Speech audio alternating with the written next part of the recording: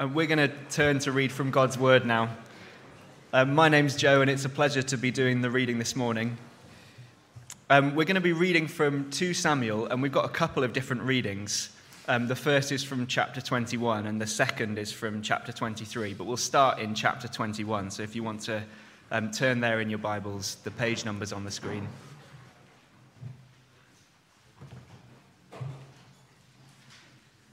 So we're going to start at verse 15, chapter 21. Once again, there was a battle between the Philistines and Israel.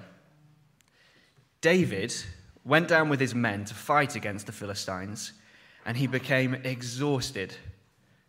And Ishbi-Benob, one of the descendants of Rapha, whose bronze spearhead weighed 300 shekels, and who was armed with a new sword, said he would kill David. But Abishai, son of Zeruiah, came to David's rescue. He struck the Philistine down and killed him. Then David's men swore to him, saying, "Never again will you go out with us to battle, so that the lamp of Israel will not be extinguished." In the course of time, there was another battle with the Philistines at Gob. At that time, Sibbecai the Hushathite killed Saph, one of the descendants of Rapha. In another battle with the Philistines at Gob, Elhanan, son of Jah-Origim the Bethlehemite, killed Goliath the Gittite, who had a spear with a shaft like a weaver's rod. In still another battle, which took place at Gath, there was a huge man with 6 fingers on each hand and 6 toes on each foot, 24 in all. He also was descended from Rapha. When he taunted Israel, Jonathan, son of Shemaiah, David's brother, killed him. These 4 were descendants of Rapha in Gath, and they fell at the hands of David and his men. And then the second reading, if you just turn on a page or so, is from chapter 23, and we'll start at verse 8.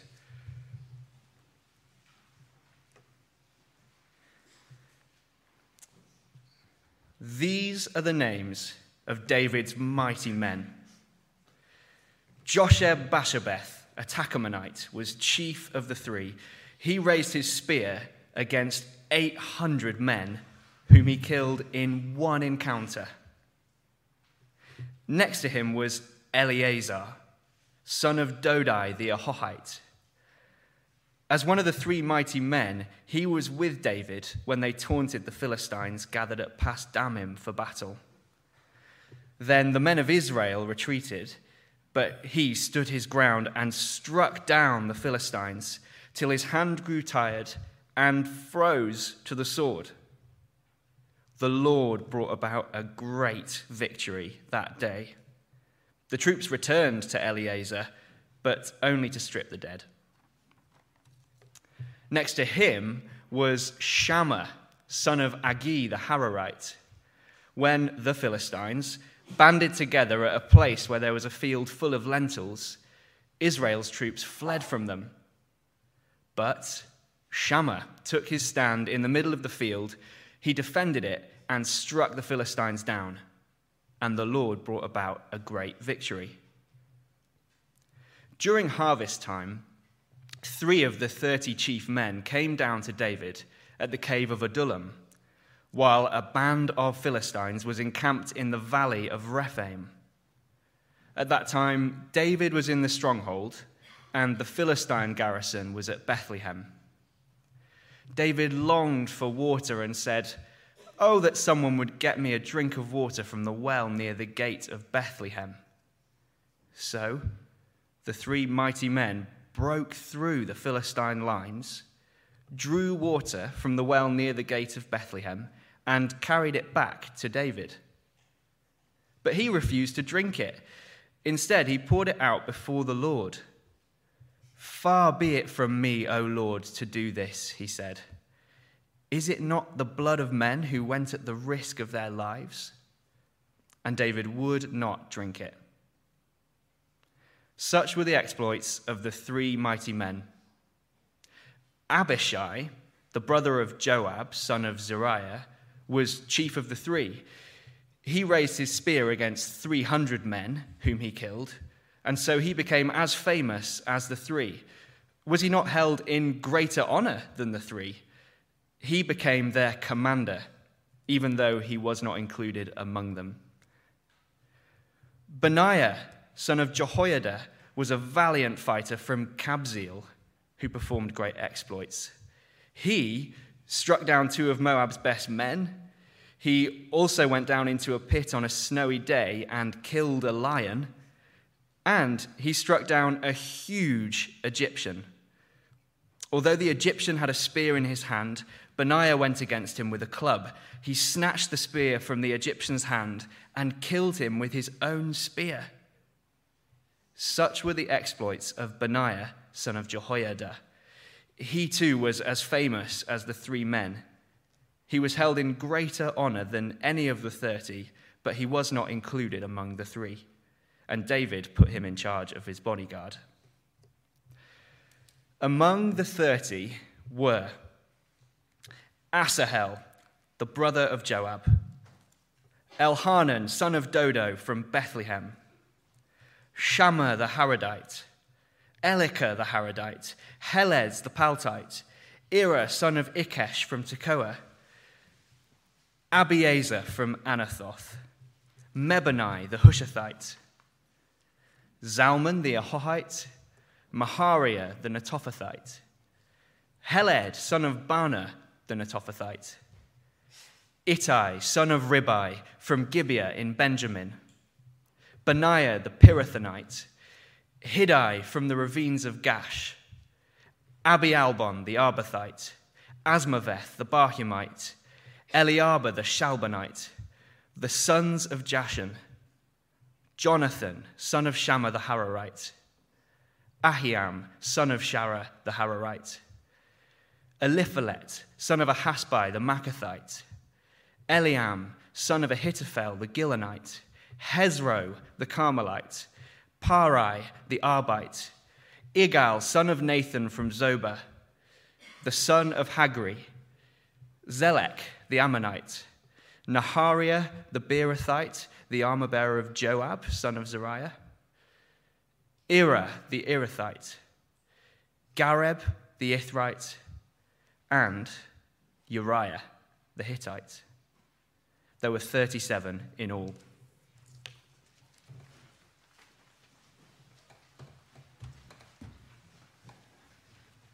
Well, I do always begin by saying thank you to the reader, but thank you, Joe, very much for that reading.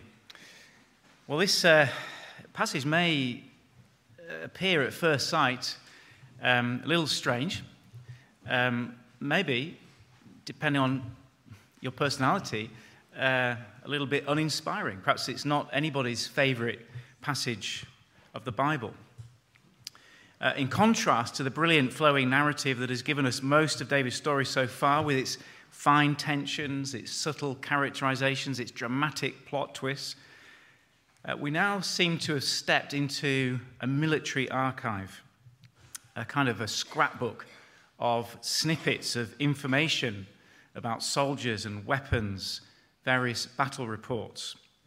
And it all ends with that long list of obscure names that reads a bit like the scrolling credits at the end of the film, and who stays in the cinema to watch them. It's probably not a part of the Bible to get your heart racing in your daily quiet time, if you have one, and its immediate relevance to our world is hard to see. Although if you're looking for a boy's name right now, this is gold dust. Personally, I think we could do with a few more Ishbi Benobs in our world. But the more time I've spent with this passage this week, the more I've come to realize what a crucial, what a moving, and what a deeply encouraging part of the Bible this is. I want to talk about two principles that will help us to see that, first of all. The first is to note, again, the structure of these chapters at the end of 2 Samuel and the significance of the structure. I said last week, if you were here, that this is not an appendix, but a conclusion, a carefully composed epilogue that finishes both books of 1 and 2 Samuel. And if you just look at the screen again, you'll see that these chapters are not arranged chronologically, but thematically in this lovely symmetrical sort of sandwich structure with 2 poems at the center. I put it on the back of the outline. You don't need to copy this down. It is actually the structure of 2 Samuel 21 and 20 to 24. Now, one implication of this arrangement is that the poems right in the center of the sandwich become all important. They help us to interpret the surrounding narrative. What does this mean? Well, it means essentially we're given a contrast. There's a contrast at work in these chapters between the poems and the narrative. And in the poems, we kind of see the ideal kingship, the ideal of the kingdom of God. And then in the narrative surrounding it, we get the reality of David's kingdom. And so the whole section works by this kind of contrast and the toing and froing between the ideal of the kingdom and the mirror and the reality in David's kingdom. And so we're able to see, as we take the section as a whole, both the glory and the weakness of David's kingdom. In other words, David's kingdom, right at the end of the book, is being assessed in the light of the poems. The poems kind of hold up a mirror to everything we've seen so far. And it's in that assessment of David's kingdom compared to the kingdom of God, it's in that assessment that the purpose and the lesson of this whole book lies. So what we're looking at this morning is one part of that contrast, the kind of the inner ring of the sandwich, if you like, concerning David's mighty men. And that brings us to the second principle that we've got to keep in mind this morning to help us.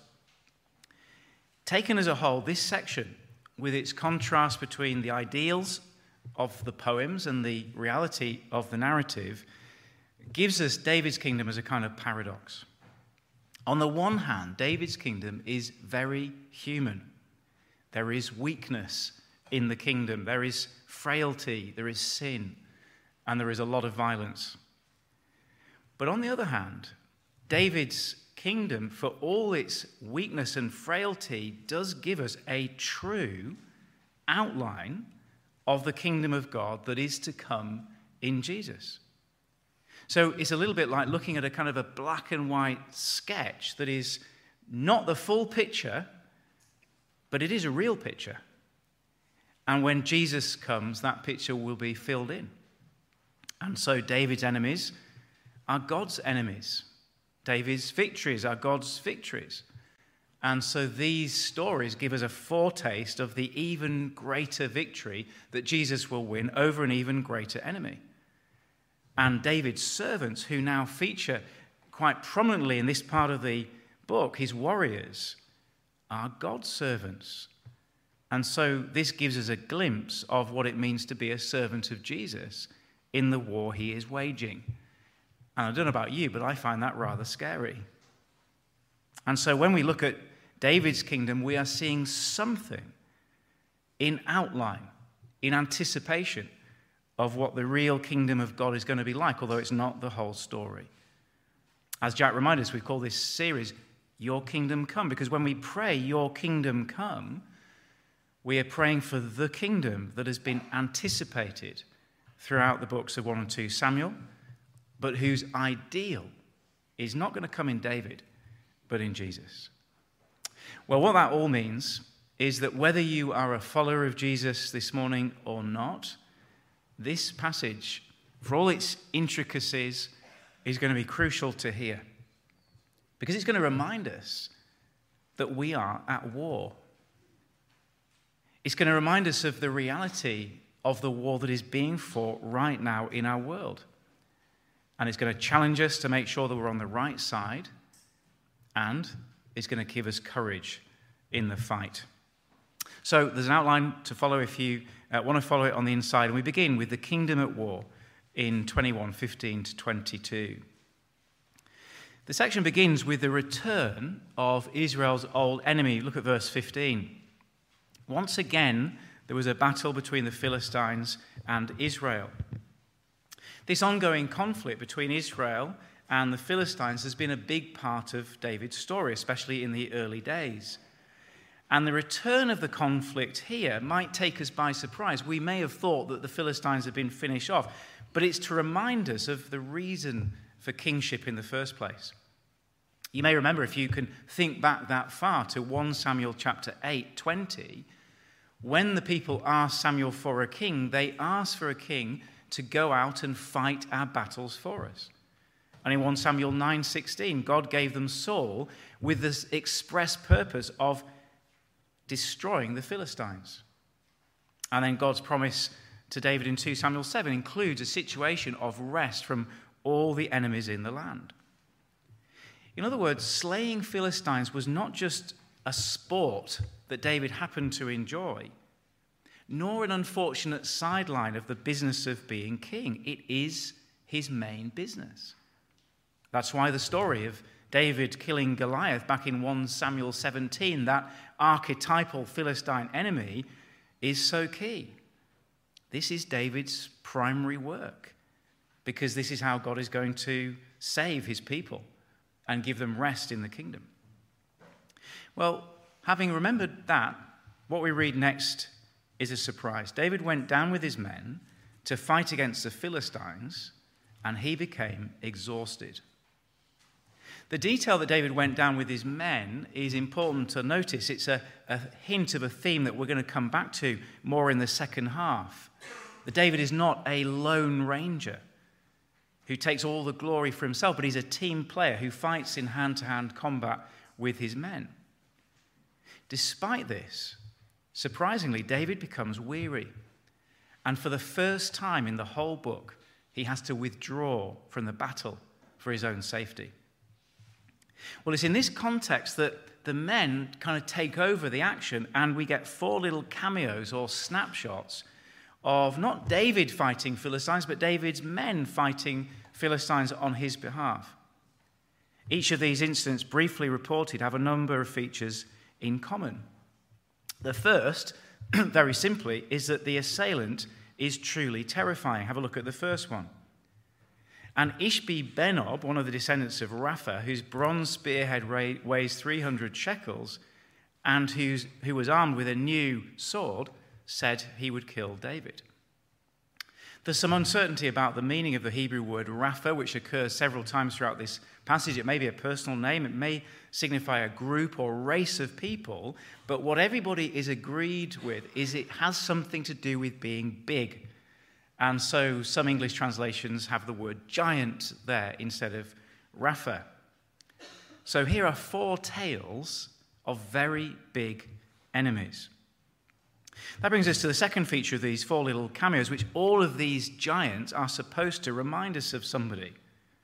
Notice, as well as this new-fangled weapon or armor, this Hebrew doesn't actually have the word sword. It's a new something. It could be a lightsaber, couldn't it? It could be anything. We don't know. But as well as that newfangled weapon, notice the massive bronze spearhead, the huge physical stature, the mention of Gath later on. These details are meant to remind us of that most famous of all giants, Goliath of Gath, and of his downfall at the hand of David in 1 Samuel 17. So each of these 4 stories is a kind of a David and Goliath reborn. It's like the film franchises, when they kind of run out of ideas. You've got David and Goliath 1. Well, that was a success, so we'll make David and Goliath 2. Then we've got David and Goliath 3 and David and Goliath 4. It's just the same story over and over again. It is a great story after all, so why not? Which brings us to the third feature of these cameos. In each case, the victory is won by the smaller person. The victory is won by the underdog against the odds. The Hebrew in verse 15 suggests that the Philistines were the aggressors. And in verse 16, this formidably armed giant, Ishbi-Benob, I just love saying that name, seeing David's exhaustion, moves in for the kill. Humanly speaking, David doesn't stand for a chance, does he? But look at verse 17. But Abishai, son of Zeruiah, came to David's rescue. He struck the Philistine down and killed him. So there, without the blow-by-blow report, is the little action replay of 1 Samuel 17. We're not told much detail, but the next thing we know, good old Ishbi-Benob is horizontal, and his massive spearhead and his newfangled weapon is lying in the mud. So, what is all this about? The question we should always ask in our Bible reading is why? Why has the editor or the narrator put this here? Why this action replay of David and Goliath over and over again? But this time with David's men doing the fighting. What's it got to do with life here and now? Well, it's all got to do with the paradoxical nature of David's kingdom and how it foreshadows Jesus' kingdom. See, on the one hand, what these little stories tell us is that, unfortunately, the kingdom is still at war. This enemy, Goliath, keeps coming back. He's got different names, but he's the same guy. It's a bit like all those baddies in modern fiction that you see, Voldemort, Sauron, Darth Vader. One of the features is they just keep coming back, don't they? He's not been properly dealt with yet. A little bit like that enemy in the New Testament, the Antichrist. Yes, there is an Antichrist, but there are many Antichrists in the world, and they keep on coming. And so David's kingdom, represented by David himself, is weak and vulnerable in the face of this implacable enemy who keeps on coming back. But on the other hand, the other part of the paradox, the kingdom is protected because they keep winning. Goliath rises up and he gets slain. And just as David once slew the Goliath, now his men repeat and relive that victory over and over again with the same impossible odds. And so there's a tension, isn't there? There's a paradox. The kingdom is at war, but the kingdom is protected. And this paradox is beautifully summed up by David's men in verse 17. David's men swore to him, saying, "Never again will you go out with us to battle, so the lamp of Israel will not be extinguished." You see how they're expecting the battle to continue, but the lamp of Israel is never going to die.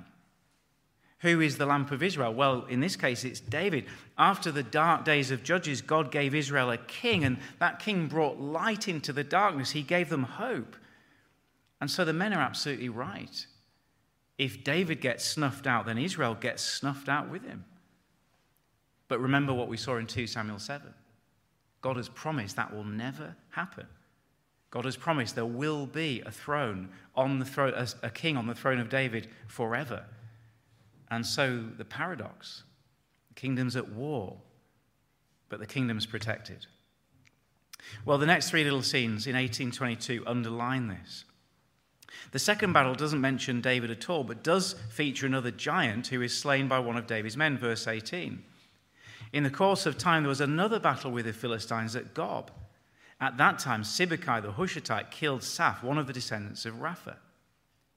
The third battle doesn't allude to Goliath, but actually mentions him by name, or perhaps someone with the same name, or more probably, as the footnote suggests, the brother of the original Goliath of Gath, verse 19. In another battle with the Philistines at Gob, Elhanan, son of Jaare-Oregim, the Bethlehemite, killed Goliath, the Gittite, or his brother, who had a spear with a shaft like a weaver's rod.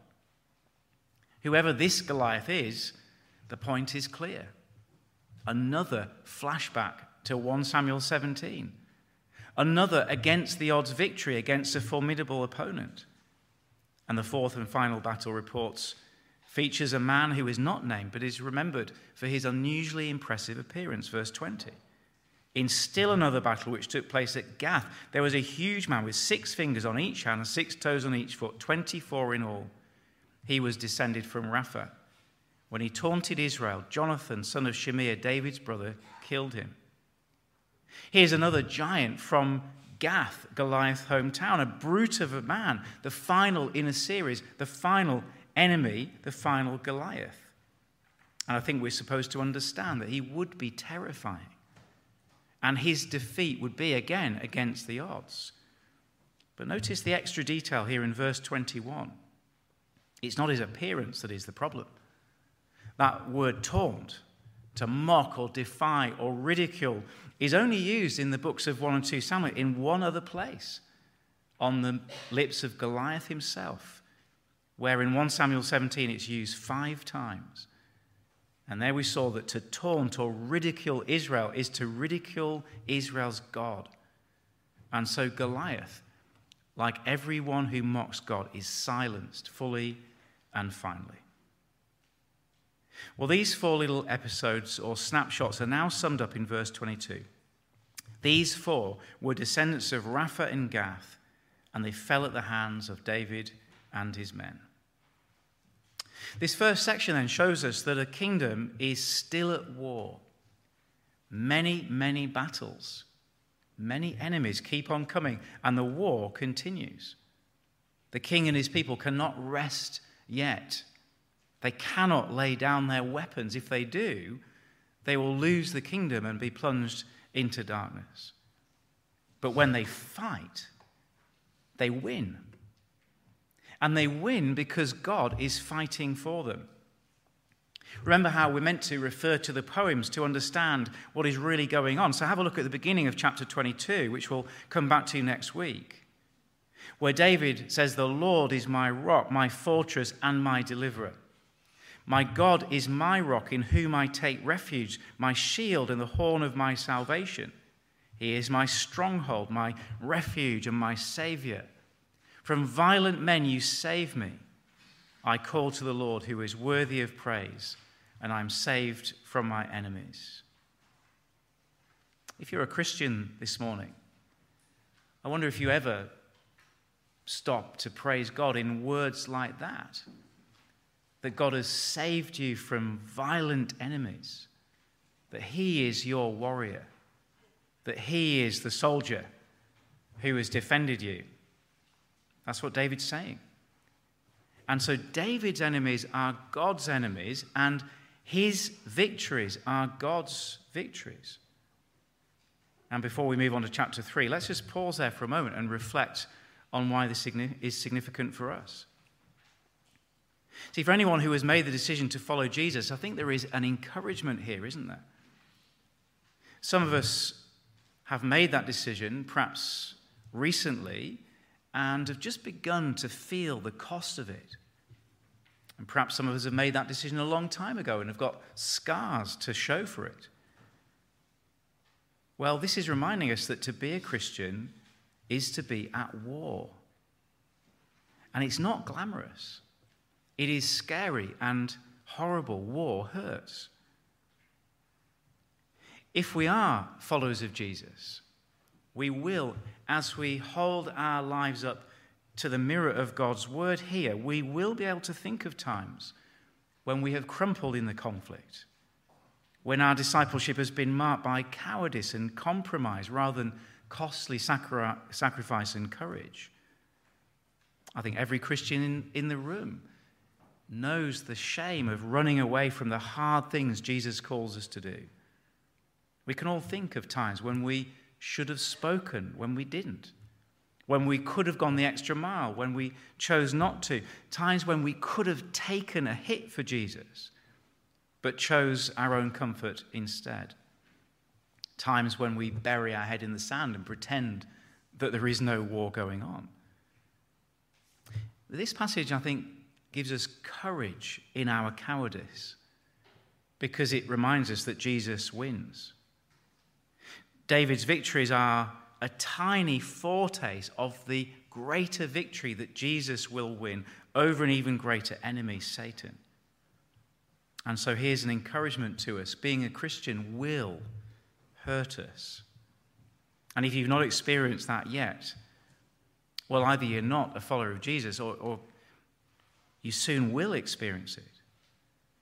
But being hurt does not mean losing, because the battle belongs to the Lord. But the other thing is that there is a wake-up call if you are not one of Jesus' people. If you still resist him, if you've never made that commitment in your heart and mind to align yourself to his cause, then this passage reminds us that, Well, there's a hard word for you to hear this morning, that you are still on the enemy camp.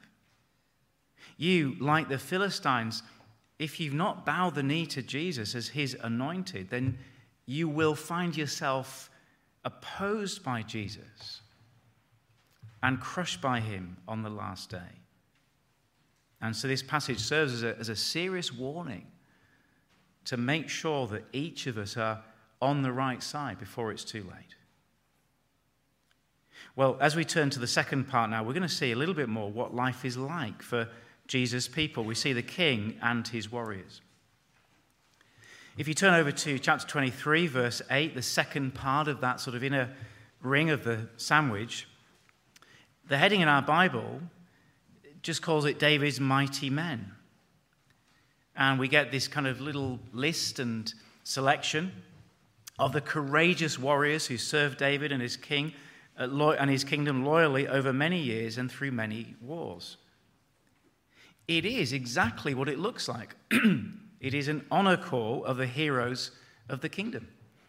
It is like walking into David's palace and we see the portraits of these men on the wall, or the credits that scroll up at the end of the epic film that we have been looking at. As such, it's not the easiest passage to make sense of, let alone to read.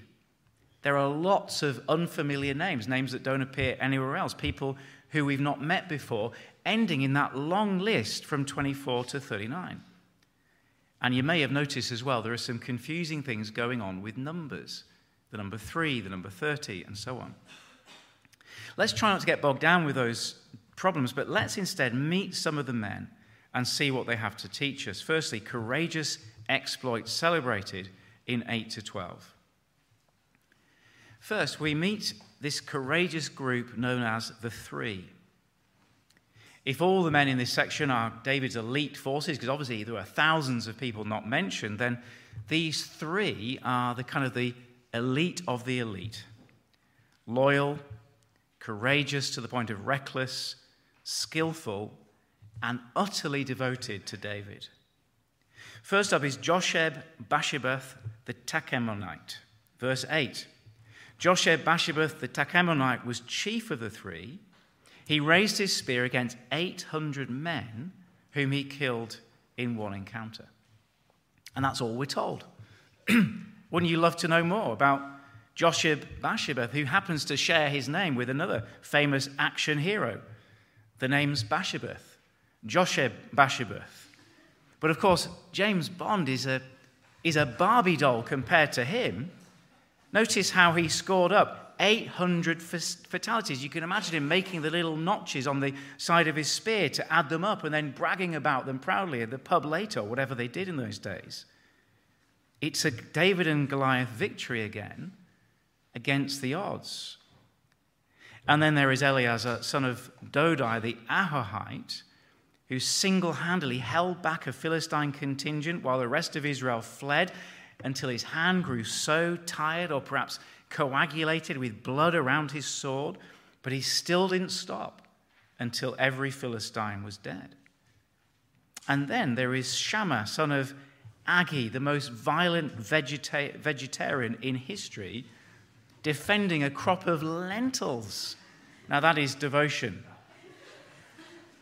But what all these three exploits have in common is that they are amazing acts of individual courage in the face of terrifying enemies and victories won against the odds. But again, what are we to make of this? What is the lesson for us? Well, notice once again two themes running in parallel with each other.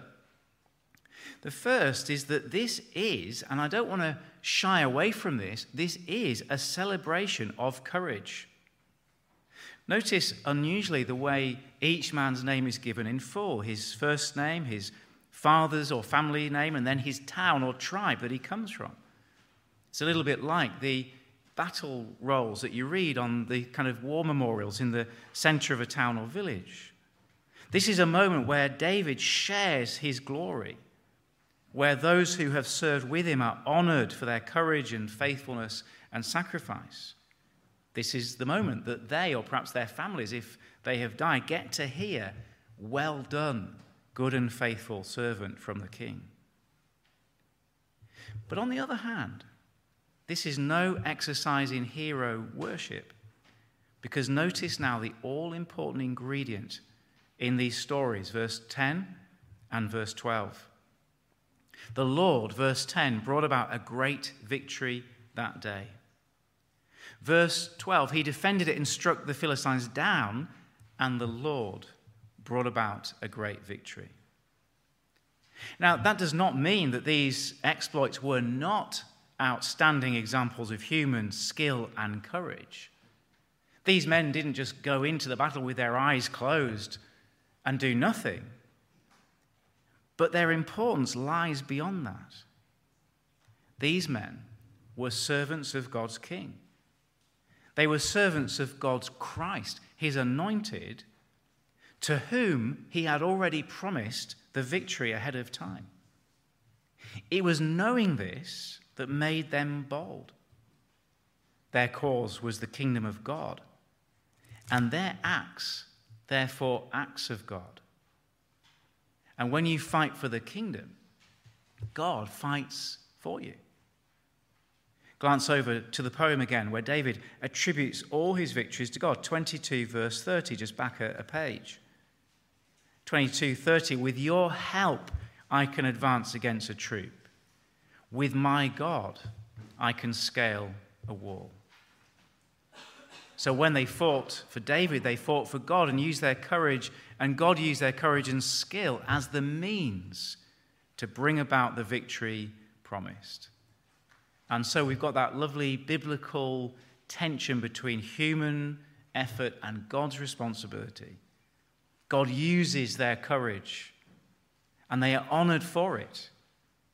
But in the final analysis, all the praise and glory goes to God. Well, what about this strange little story in 13 to 17? An extraordinary story of devotion to David. Another 3 mighty men, this time not the 3.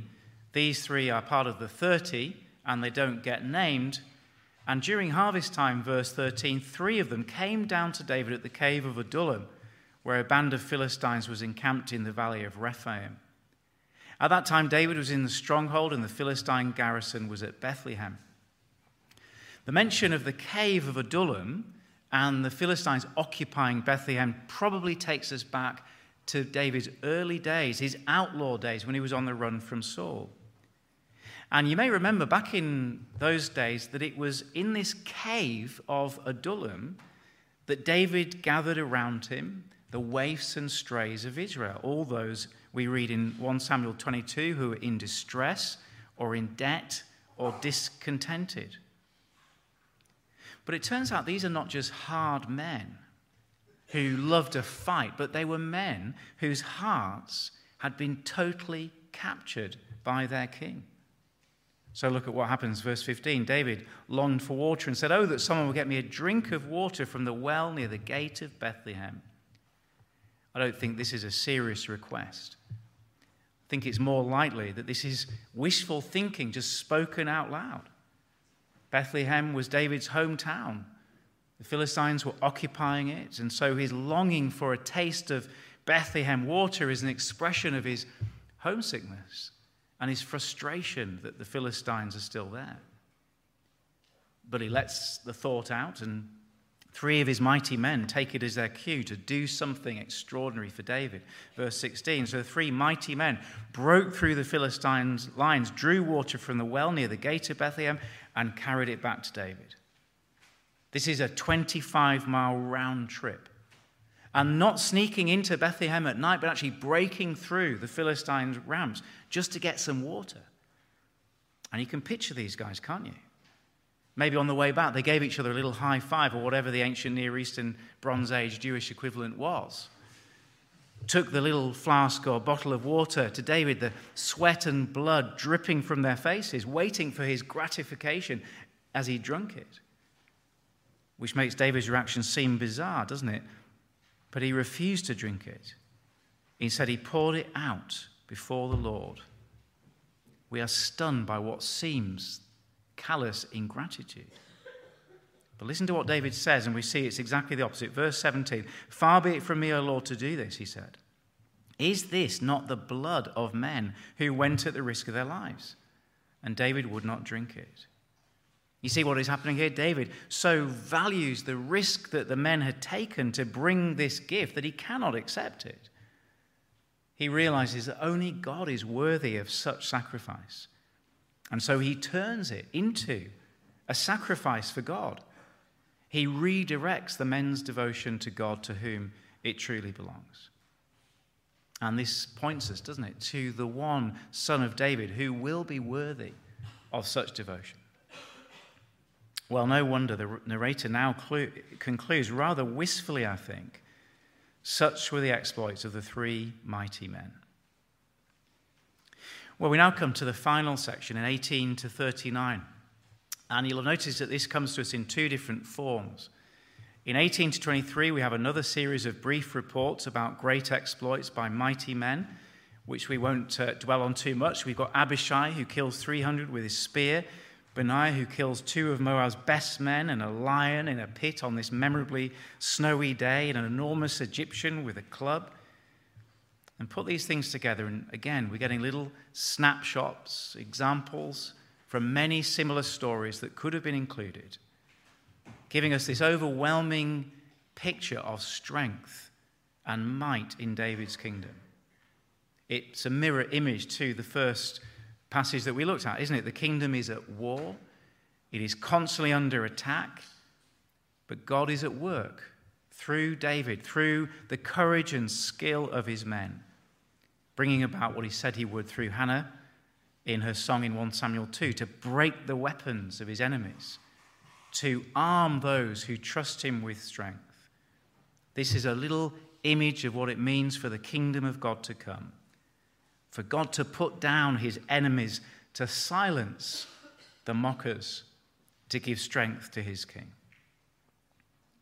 The second half of this last section changes form, and we get this list of names. Very few details. We're told it's a military unit called the 30. You'll have noticed that it actually adds up to 37, although if you count them, it's difficult to make it add up to 37. And these people are all here because they have excelled in their service for the kingdom of God. It is a role of honor held up as examples for us to follow. Most of the names are unknown to us. And we wonder, don't we, about their histories. What was it that made them make this list? But there's one name, isn't there, that makes us pause. The entire account ends with a name that brings flooding back memories of the lowest point in the whole story of 1 and 2 Samuel. Verse 39, we read, "And Uriah the Hittite was among them." This is clearly deliberate. The list is not in some kind of alphabetical order. It's clearly intentional that this whole section of glory and power and strength ends by reminding us of the great weakness of David's kingdom. If we've enjoyed this section, and I hope we have, it's been great to see the positive side of the kingdom in contrast to last week's very difficult passage. This line throws a bucket of cold water all over us. Because you may remember, and if this is new to you, let me just fill in the details, that Uriah the Hittite was somebody who not only died fighting for David, but someone David himself actually had killed to cover up his own adultery with Uriah's wife. And so the whole glorious account ends on this note of weakness. A humbling reminder that in the midst of a kingdom built on strength, there is one weak link: David himself. And so a reminder that for the kingdom to come, we need a man who is not just mighty, but righteous. The one who Isaiah calls the Prince of Peace. The man whose victory over evil and rise to the throne of David is not accomplished by spears and swords, but by the violence of his own sacrifice on the cross, and whose victory is declared by his resurrection from the dead. We need Jesus Christ. Well, I want to conclude then with 3 brief words of encouragement for us, which we can talk about and reflect on through the week. Courage, honor, and hope. Firstly, I wonder what springs to your mind when you think about elite troops like the 3. Well, I'll show you what springs to my mind. These people. People with incredible skill and unusual fearlessness. You knew it was coming at some point, didn't you? And you might think, well, that's not for me. I am a timid person, warfare, fighting. I don't see myself as a soldier. But if you're a Christian this morning, I hope one thing you're going to take away is that this is for you. You are a soldier of Christ. Some of us who are perhaps a little bit on in years may remember in the 1980s the Status Quo song, "You're in the Army Now." I hate that song. I've heard it in my head all week. You're in the army now. But this is what this passage is saying to us. And in Jesus' army, there are no special forces or elite troops. We are all soldiers of Christ. It's interesting, isn't it? How there was a time, I think, when the songs that Christians sang were much more about soldiers and warfare and fighting. I think we've gone away from those. It'd be interesting to think about why. I suspect it's because, well, various reasons. We don't like that sort of violent militaristic language in church, but also because we ourselves, well, speaking personally, it's because I'm scared. I don't want to be in the army. I don't want to fight a war. And so I think this passage is here to give us courage.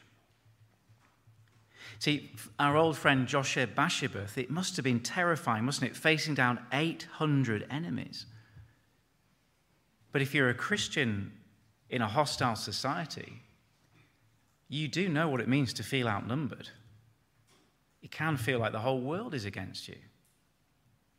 And if you've ever had the experience of being the only Christian in your sports team, in your school, in your workplace, in your changing room, in your family, in your street, in your community, you know it takes great courage, doesn't it? Just to say a word for Jesus, the word that results in being hurt slightly.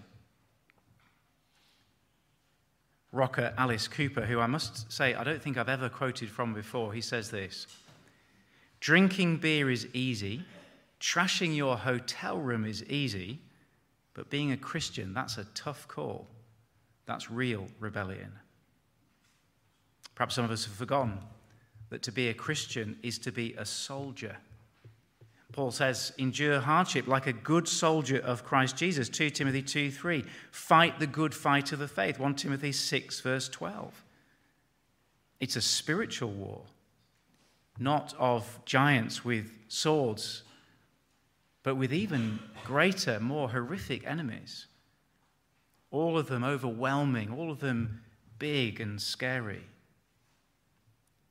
Well, of course, the way we fight that won't look particularly impressive. It won't even be as impressive as defending a field of lentils, let alone throwing down a lion in a pit. It might be resisting that great daily temptation that comes your way. It might be loving the unlovable person God has put into your life. It might be being patient with children at home. It might be making some sacrifice, financial or otherwise. It might be speaking up in that seminar where you know you will be ridiculed. Whatever it is for you, Christians are called to fight. And so I ask you, as I ask myself, when was the last time you did a really courageous, costly thing for Jesus? Something that actually gave you a wound so that the kingdom of God could advance. When was that last time? And I want to address, firstly, younger people among us, and I'll let you decide if you're in that category.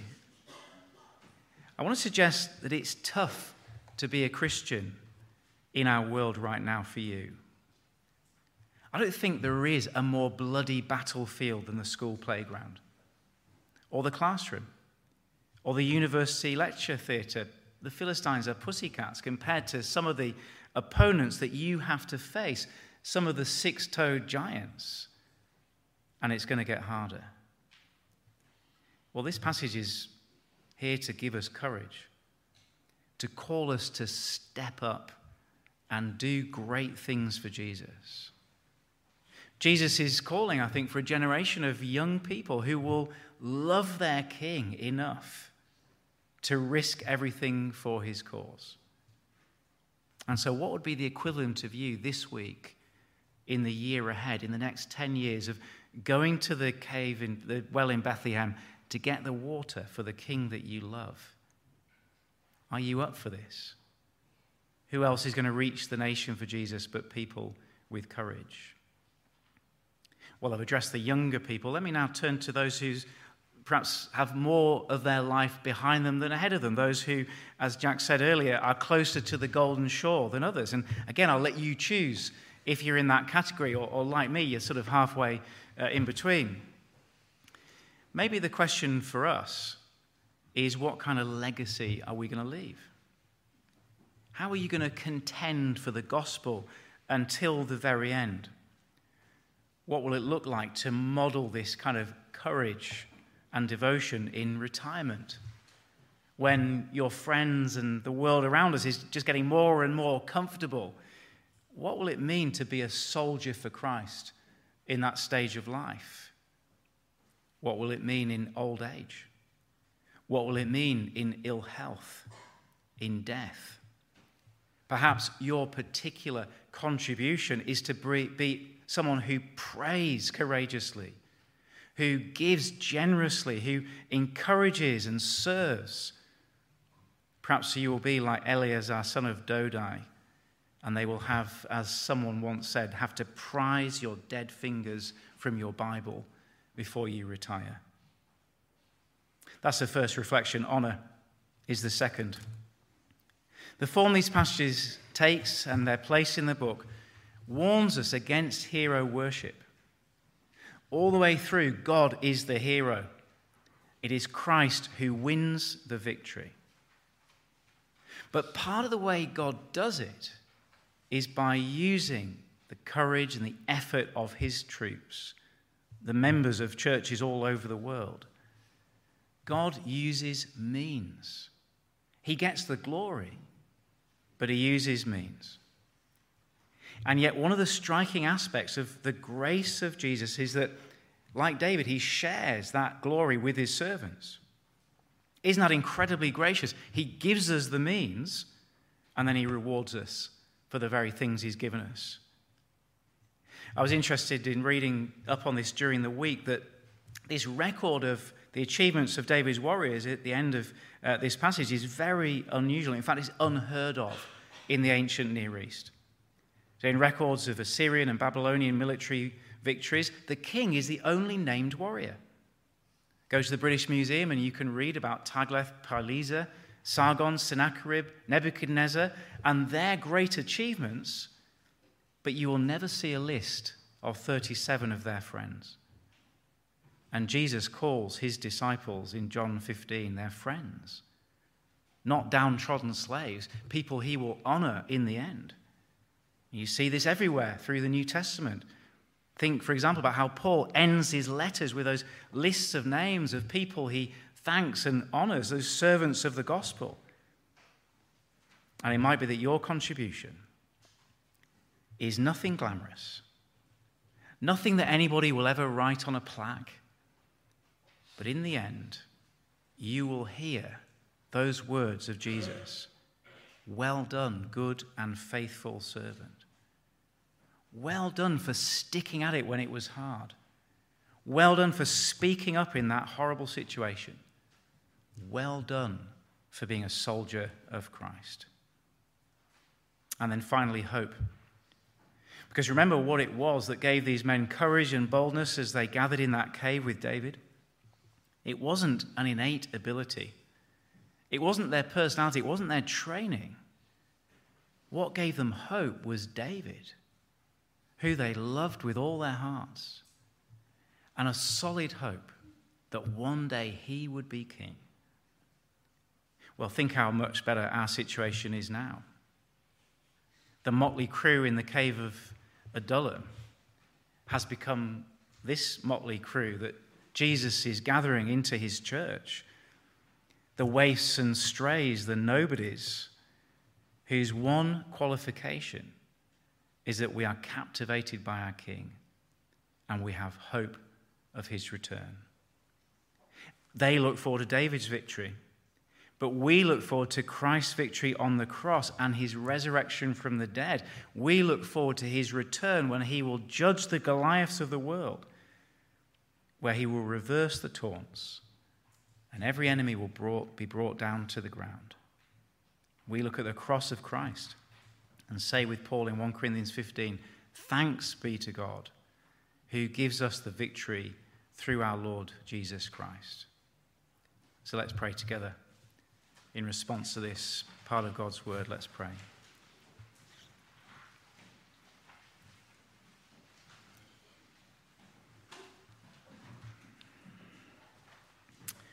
Before I pray, listen to these words from Paul in Ephesians 6. Our struggle, he says, is not against flesh and blood, but against the rulers, against the authorities, against the powers of this dark world, and against the spiritual forces of evil in the heavenly realms. Therefore, put on the full armor of God, so that when the day of evil comes, you may be able to stand your ground, and after you've done everything, to stand.